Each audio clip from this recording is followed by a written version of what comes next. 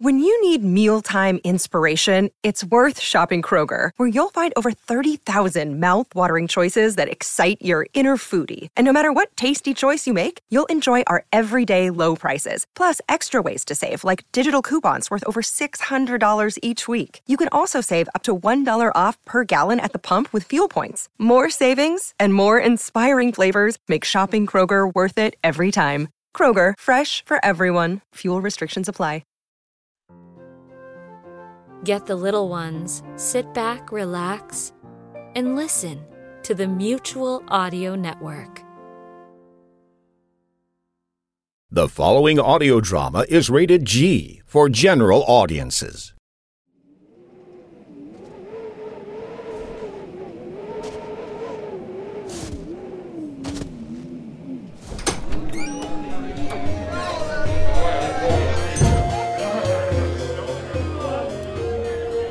Hail and well met. I'm guessing you're wanting shelter from the storm, right? Well, it is a cold night out there. Why don't you pull up a chair by the fire? I have just the thing to pass the time. A story. I call it Myers' Helping Hand. This is part 1. Welcome to the Lavender Tavern, my friend.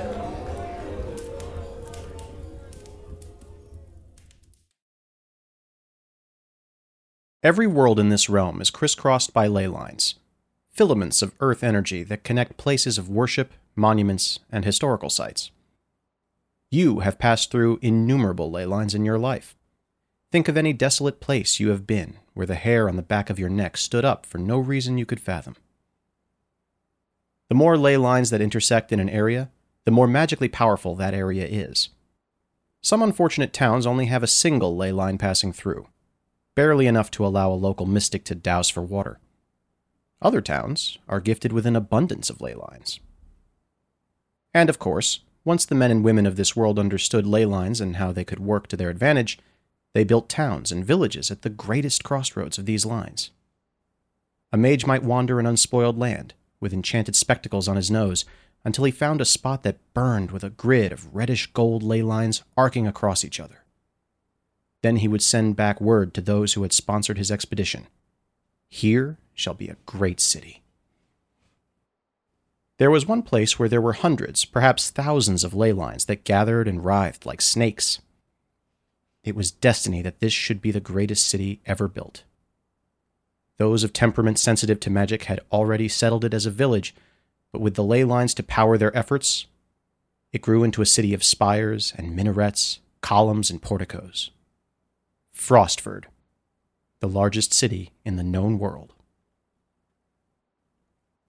One cannot simply dip a wand or a staff into a ley line and extract the magic needed for a spell or incantation. It takes training and skill to handle the ley lines. It takes a minister. And so it came to pass, in a section of Frostford that was neither too poor nor too wealthy, that a young junior minister named Meyer was late for his work. Meyer was no more than 20, with a shock of black wavy hair that never quite stayed where it should. He had hazel eyes and the babyish curious face of a child, and at this moment he stood among a pile of his clothes, looking for his staff. He could summon the staff, of course. This was a trifling cantrip for any minister. But Meyer had nearly expended his allotment of magic for the 30 days, and he did not want the ministry to sanction him. Thomas would know where the staff was. But Thomas was not here, Meyer thought.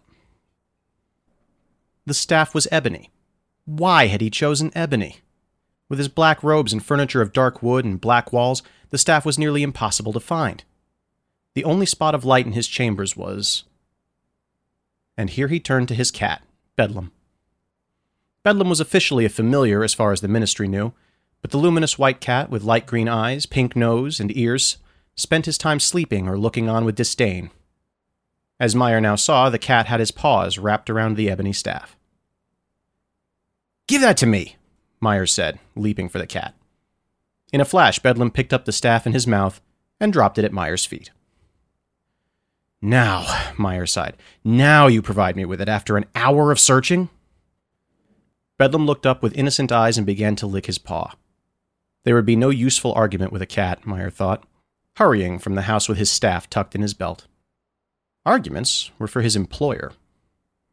Meyer was late to the ministry, the largest building in the city, at the center of all traffic and all commerce, with multiple spires that soared into the sky. He ducked his head and rushed past the rows of desks where men and women copied papers and scrolls by hand. The ministry was arranged in the manner of the heavens. The higher a room was to the building's top, the more important it was. Meyer's workroom was in the basement, next to a wall that dripped water and the scrap heap. His stomach spoke to him. Thomas had not made him a morning meal to take to work. He pushed the thought aside and entered the workroom. There stood his two collaborators. Raven, a short, stout woman with red hair and a green lip tint, gesturing angrily with a sheaf of papers. And Alistair, the subject of her wrath, tall and lean and fidgety, with cropped brown hair, caramel skin, and a finicky mustache. They were the least of the ministry, and it made them angry, even if the anger ended up directed at each other. "I do not want to make copies of these papers," Raven said, slamming them onto a table. "I have written them, and that should be enough." Alistair had the bored look of the magister, which was only fair, as he had once been a magister before being demoted. "All requests for supplies must be presented with 3 copies to the supply magister." He saw Meyer come in and welcomed him to his cause. "What say you, junior minister?" Meyer sat on his wooden stool and started to lay out his work. Leather blotter, rune blocks and ink, staff holder, bottles, and papers of his own. The ministry was said to produce all of the magic and motive energy that drove Frostford, but it occurred to Meyer often that their primary output must surely be papers. "I say that there should be a magical way to duplicate such papers," Meyer said, sliding into the groove of a discussion they had had many times. "Hand copying always leads to the introduction of errors into a work." Raven pursed her green lips at Alistair, who simply shook his head. "Not allowed," Alistair told Meyer. "It simply is not allowed." Meyer did not tell Alistair that taking gold from the ministry coffers was not allowed. This is what had led Alistair to leave his exalted position as magister and come to work in the basement. "There are some ministry rules which should be broken," he said instead. The former magister could not argue with that. Raven nodded. "I stand with Meyer," she said. "If we were free of these papers, we could spend our time serving the public." Alistair wiggled his mustache at her. "How have you served the public today?" "Once I have copied these papers," she replied, "I shall send mana along the Artium sector ley line to power their water wheel." "They have been without water for some time," Meyer pointed out. "Artium," Alistair also pointed out, "pays the least taxation of all the sectors in Frostford. They have the lowest average income in this city. It stands to reason that they may wait some time longer." He put down his own sheaf of papers on top of Raven's. "Bix sector is planning a harvest merchant festival for next week." "Bix has had 3 festivals in the last month," Raven protested, and she and Alistair were off again. Meyer bent his head of unruly hair to his own work and paid them no mind.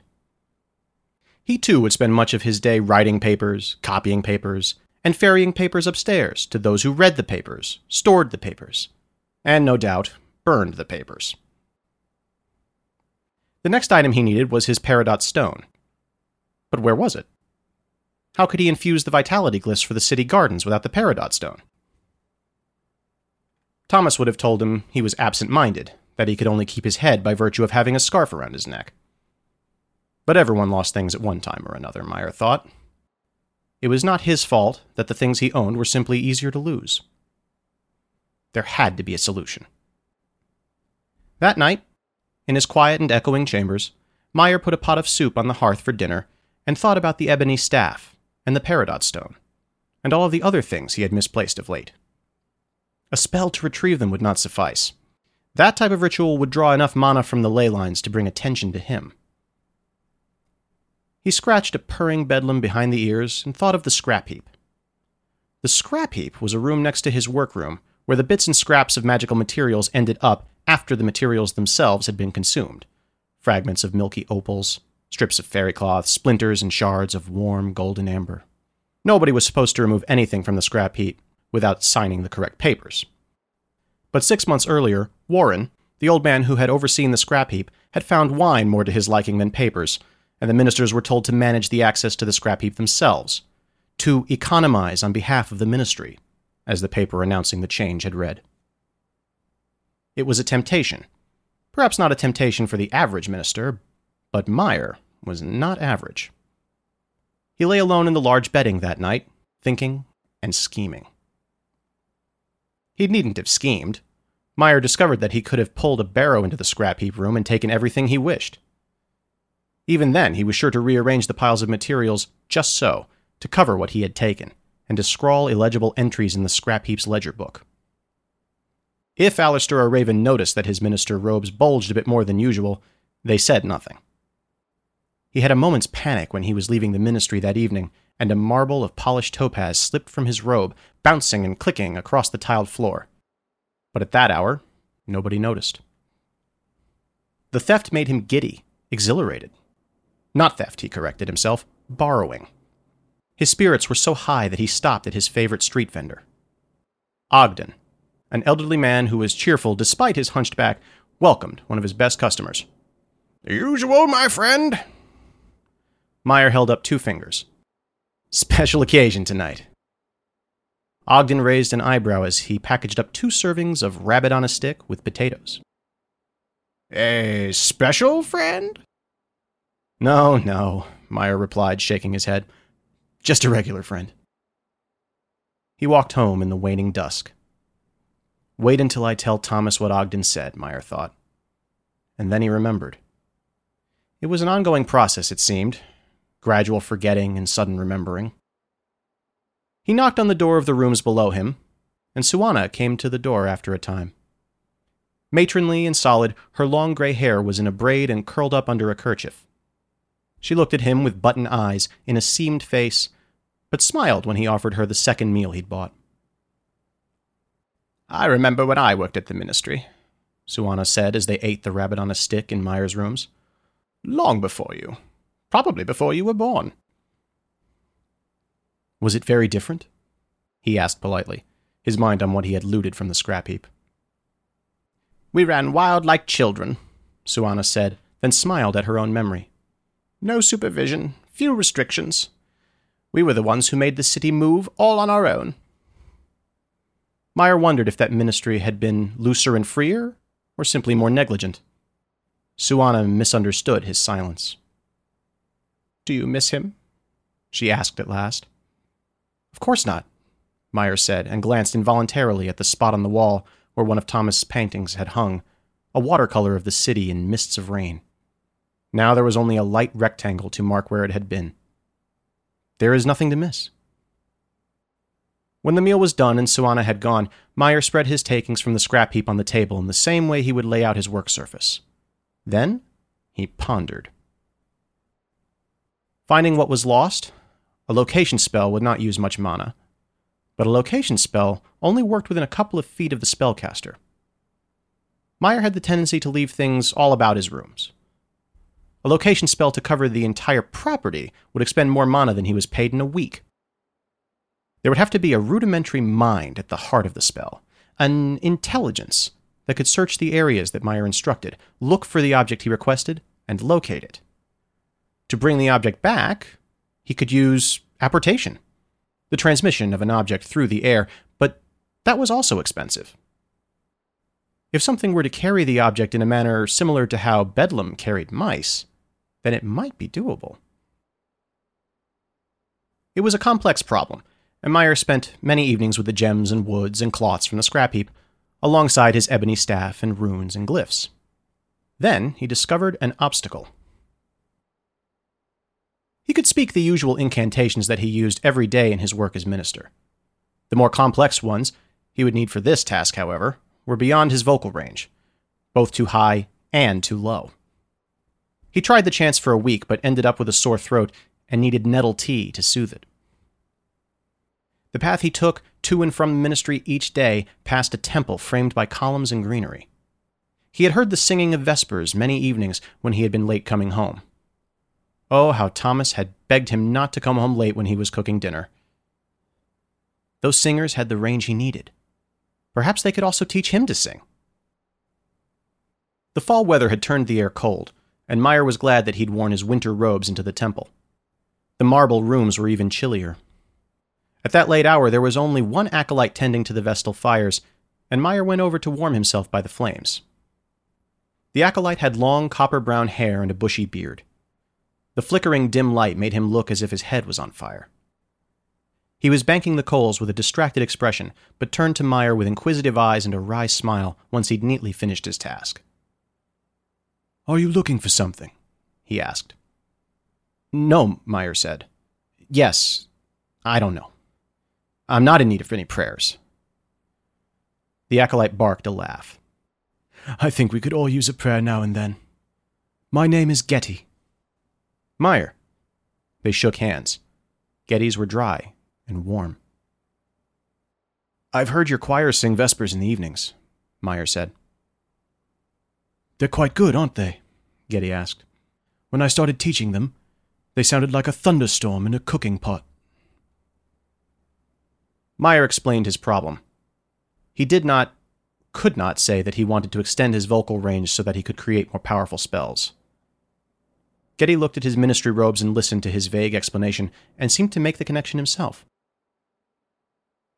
"I can get you up 1 octave and down 2 octaves from where you are now," he proclaimed after listening to Meyer sing a verse of well-known song.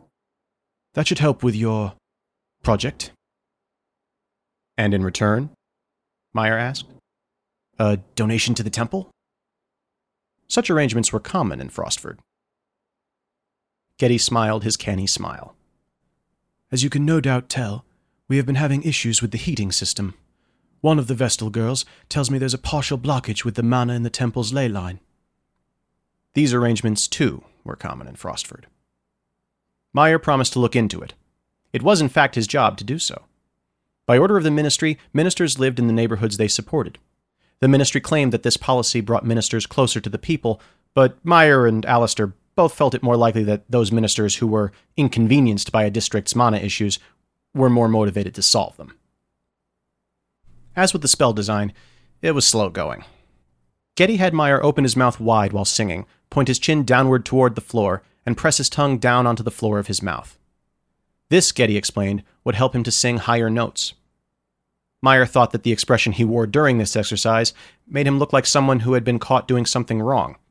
But he said nothing and continued to practice on his own, in the bath, while cooking, and even late at night until Bedlam yowled and Suana banged on her ceiling with a broom. Leaves fell from the trees and the weather turned even colder, but the temple was finally warm with mana heat. When Getty thanked Meyer, he protested, saying that he'd had nothing to do with it. Ministers were not supposed to gain recognition for their work. They toiled anonymously on behalf of the ministry. "But thank you regardless," Meyer said to the acolyte, grinning. Getty's sly smile was infectious. Every week after a surreptitious nip of the temple's sacramental wine, Meyer would practice singing lower and lower notes until his throat ached and his voice scraped along the floor. Getty would not let him rest until he had completed each exercise. Then he would send him home with a sprig of mint leaves tied up in a red ribbon to steep as a tea, and strict instructions not to talk until the following morning. Meyer sang, and Getty listened. And one night, Meyer was ready. He'd already written out the incantation, and now all he had to do was speak it in the correct tones. Having locked Bedlam in the other room, Meyer passed his hands over the mandala he'd sketched onto a scrap of parchment. He sang the high notes, then the low notes, and finally tossed a handful of black salt into the air. And there it appeared. The demon was about a hand's length tall, with folded wings and a beaky head. Its eyes did not blink. Bedlam meowed from the other room. Meyer would have to keep an eye on the cat to make sure he didn't eat it when he was asleep. But what to call it? The word demon was too prosaic. Meyer thought of Getty's instructions, how he had taught him to raise and lower his voice by steps. Stepwise, he thought. "Stepwise is your name," he told the demon. It nodded. "Stepwise, find my ebony staff," Meyer commanded. The demon extended its wings, flapped around in increasingly wide circles, and stopped when it saw the staff on the floor next to Meyer's bedding. Then, Stepwise grasped the staff in its clawed hands and flew back to Meyer, depositing it neatly at his feet. Excellent, Meyer thought. There would be no more misplacing of objects. He experimented with how he could command Stepwise. The demon responded to find, locate, and search, followed by the name of a tangible object. The mana requirements were minimal, judging by how cool his staff had remained during the process. The next morning, Meyer awoke and bade Stepwise to fetch him a cup of water. The demon did so. For once, he was up early, and for once, he did not misplace anything. It was almost disappointing. Thomas would have been proud of him, however. The next morning, though, Meyer could not find his staff. He prepared to make the usual search, then remembered, and said, "Stepwise, find my ebony staff." One of the reasons Meyer had settled in this building was the large window facing the street. Now he watched, horrified, as Stepwise passed through the window and kept going. He must have left the staff at work, Meyer thought. There would be a trail of mana right from his house to the workroom. He waited until Stepwise returned with the ebony staff, then made his way to the ministry. Nobody had noticed. Nobody said anything. Perhaps it was a similar situation to the disorganization of the scrap heap, he mused. There were simply too many ley lines and too much mana in Frostford to keep track of all of it. During the meal break, however, Alistair took Meyer aside. "You should watch yourself," he cautioned. "You are a clever young man, and the Ministry does not like clever young men." Meyer was too satisfied with Stepwise to pay much heed to the warning. "And if the Ministry does not like clever young men, then who ends up leading the Ministry?" he demanded. "The race is not to the smart nor the swift, but to the constant," Alistair replied. "And the pushers of paper." Constant, Meyer thought that night over a few mugs of ale in his lodgings. Where had Constant gotten the Ministry? Nothing but papers and blocked mana. What the Ministry needed was action. When he was quite drunk and trying fitfully to sleep, there was a ruckus in the street. A young couple, 2 men, were shouting at each other. A lover's quarrel. Meyer could not sleep. He needed to sleep. "Stepwise," he said blearily, "find me some peace." He heard the flapping of tiny wings. Then he dozed, and when he woke again a few minutes later, there was silence. The next morning he wondered aghast if Stepwise had intervened in the quarrel. That afternoon he saw the couple, arm in arm, laughing as if all were forgotten. When he asked Suana, she said that she'd heard their midnight argument had suddenly dissolved when 2 bouquets of flowers appeared in the couple's arms. This, she confided to him, was merely a rumor. Stepwise, Meyer thought with both a chill and feeling of odd pride. He had imbued the demon with a curiosity spell. Until the object requested was located, Stepwise would continue searching. Clearly, it had gone beyond the simple curiosity spell, and the demon was now able to answer other requests. Presenting the couple with bouquets had been one way to find Meyer some peace. Meyer did not dare test Stepwise further. He kept it locked in a small cage on the top of a chest of drawers, high enough that Bedlam could not reach it, though he kept trying. Winter solstice was fast approaching, and Getty had invited Meyer for dinner at the temple after the choir practice. The meal was beans and rice. It was always some form of beans and rice, and Meyer thought that sleeping in the temple dormitory must be a form of hell after so many beans. But the meal was well seasoned, and Getty was good company. "Plans for the solstice?" Getty asked as they ate. This was a common question in Frostford. Men and women alike spent much gold on solstice gifts, trips, and celebrations. Meyer shook his head. "My parents have different beliefs," he said. "Do tell." "They came to believe that I should marry a woman and father many children. I came to believe otherwise. Then they came to believe that I should move out of their lodgings." Getty smiled his wry smile. "I believe I understand the situation." He shook his head. "I was the proverbial baby in the basket on the temple doorstep." He looked at Meyer. They must have cared for me. The temple elders say that I was well fed, clean, and wrapped in a good blanket. Would you wish to meet them?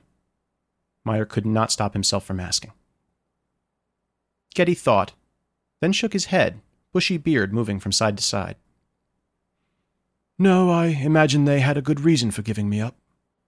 Our relationship ended when I arrived at the temple. I have no desire to find them. Meyer nodded.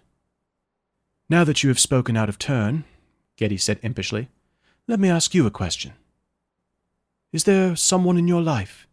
Someone special, perhaps? Meyer thought of last year's winter solstice, filled with light, and the dark one that faced him this year. No one. Getty frowned, an unusual sight. I feel there is something you are not telling me, sir, he said. A large portion of your life is in shadows to me. That night Meyer realized that he had no idea what Getty meant. He had his work at the ministry, his workmates, his few friends, and now Getty. There was nobody else. His life was as full and complete as anyone's. Getty brought Meyer a solstice cake. Getty brought Meyer a solstice pie. Then Getty brought Meyer a solstice blanket, and even Meyer was not so blind as to see what was happening. This is very good of you, he said with a smile when Getty presented him with the red and white blanket in his quarters only 7 days before the winter solstice. Do I really stand no chance? Getty asked. They were seated in the main room of Meyer's quarters, with the blanket over their knees in the winter chill, and Bedlam lying curled against Getty and purring wheezily. Meyer shook his head and smiled helplessly. Really, there was nothing to say. Getty was sweet, he was handsome, and he brought the most savory of solstice cakes. Getty waved a hand around the lodging. Meyer, there is someone here, he said at last. I live alone, aside from Bedlam, of course. Getty shook his head. I see him in your eyes. I see him in the lines of this room. There is a ghost that haunts you, Meyer. Then he dropped his hand and Bedlam started licking it. I cannot banish this ghost without your consent. There is no ghost, Meyer repeated firmly. I am alone and unhaunted. Getty peered at Meyer. I believe that you believe that, Minister Meyer. Getty left without pausing at the door as he had done so many times. Meyer belatedly realized that all those times he had wanted Meyer to kiss him. This time there was no chance and no offer. Meyer lay sleepless in his lonely bedding that night, and after much thought, opened the tiny cage and summoned the demon. Stepwise, he said. I want you to find... He pondered a moment, then spoke one word. Stepwise nodded, and he saw the glyph on the demon's head spin and spin. That would be the last thing he would search for, he promised himself. The ebony staff he would leave in the same place every night, and he would no longer need Stepwise. No more mana need ever be expended on this project. Until that afternoon when he came home early from the ministry after a meeting had been cancelled, and saw Stepwise fly from one nearby house to the other. Meyer bounded up the stairs, rubbing his hands through his wavy hair, and burst into his quarters. Bedlam! He cried, thinking the cat must have let the demon out.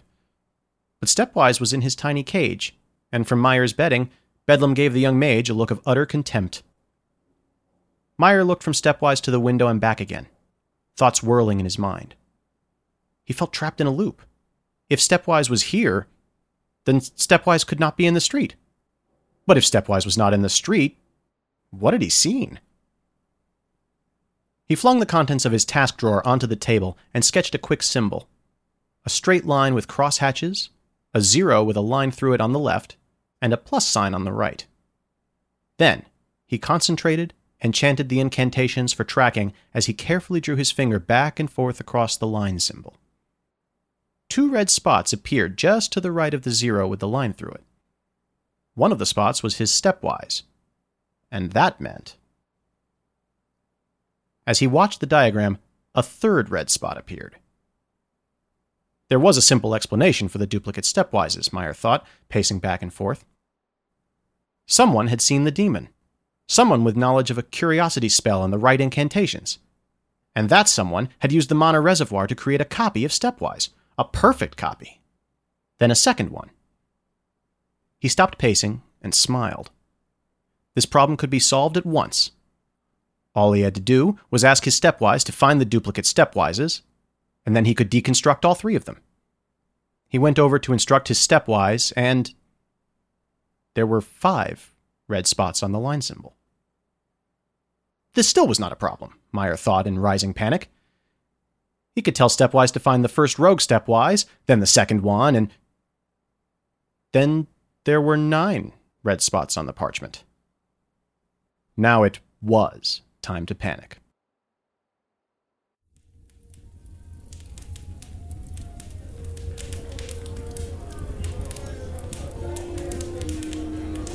Well, it's getting late.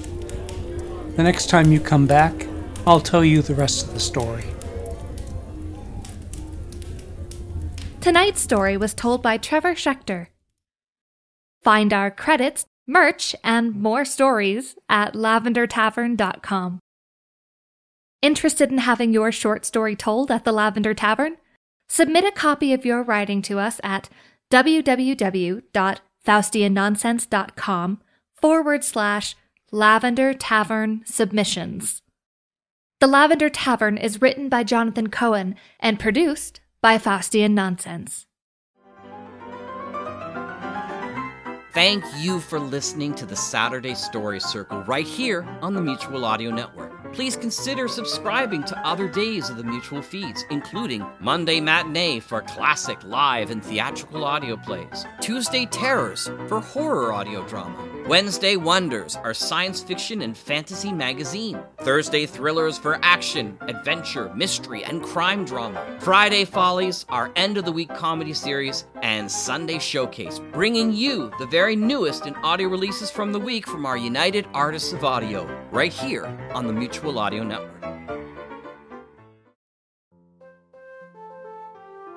The Mutual Audio Network. Listening and imagining together.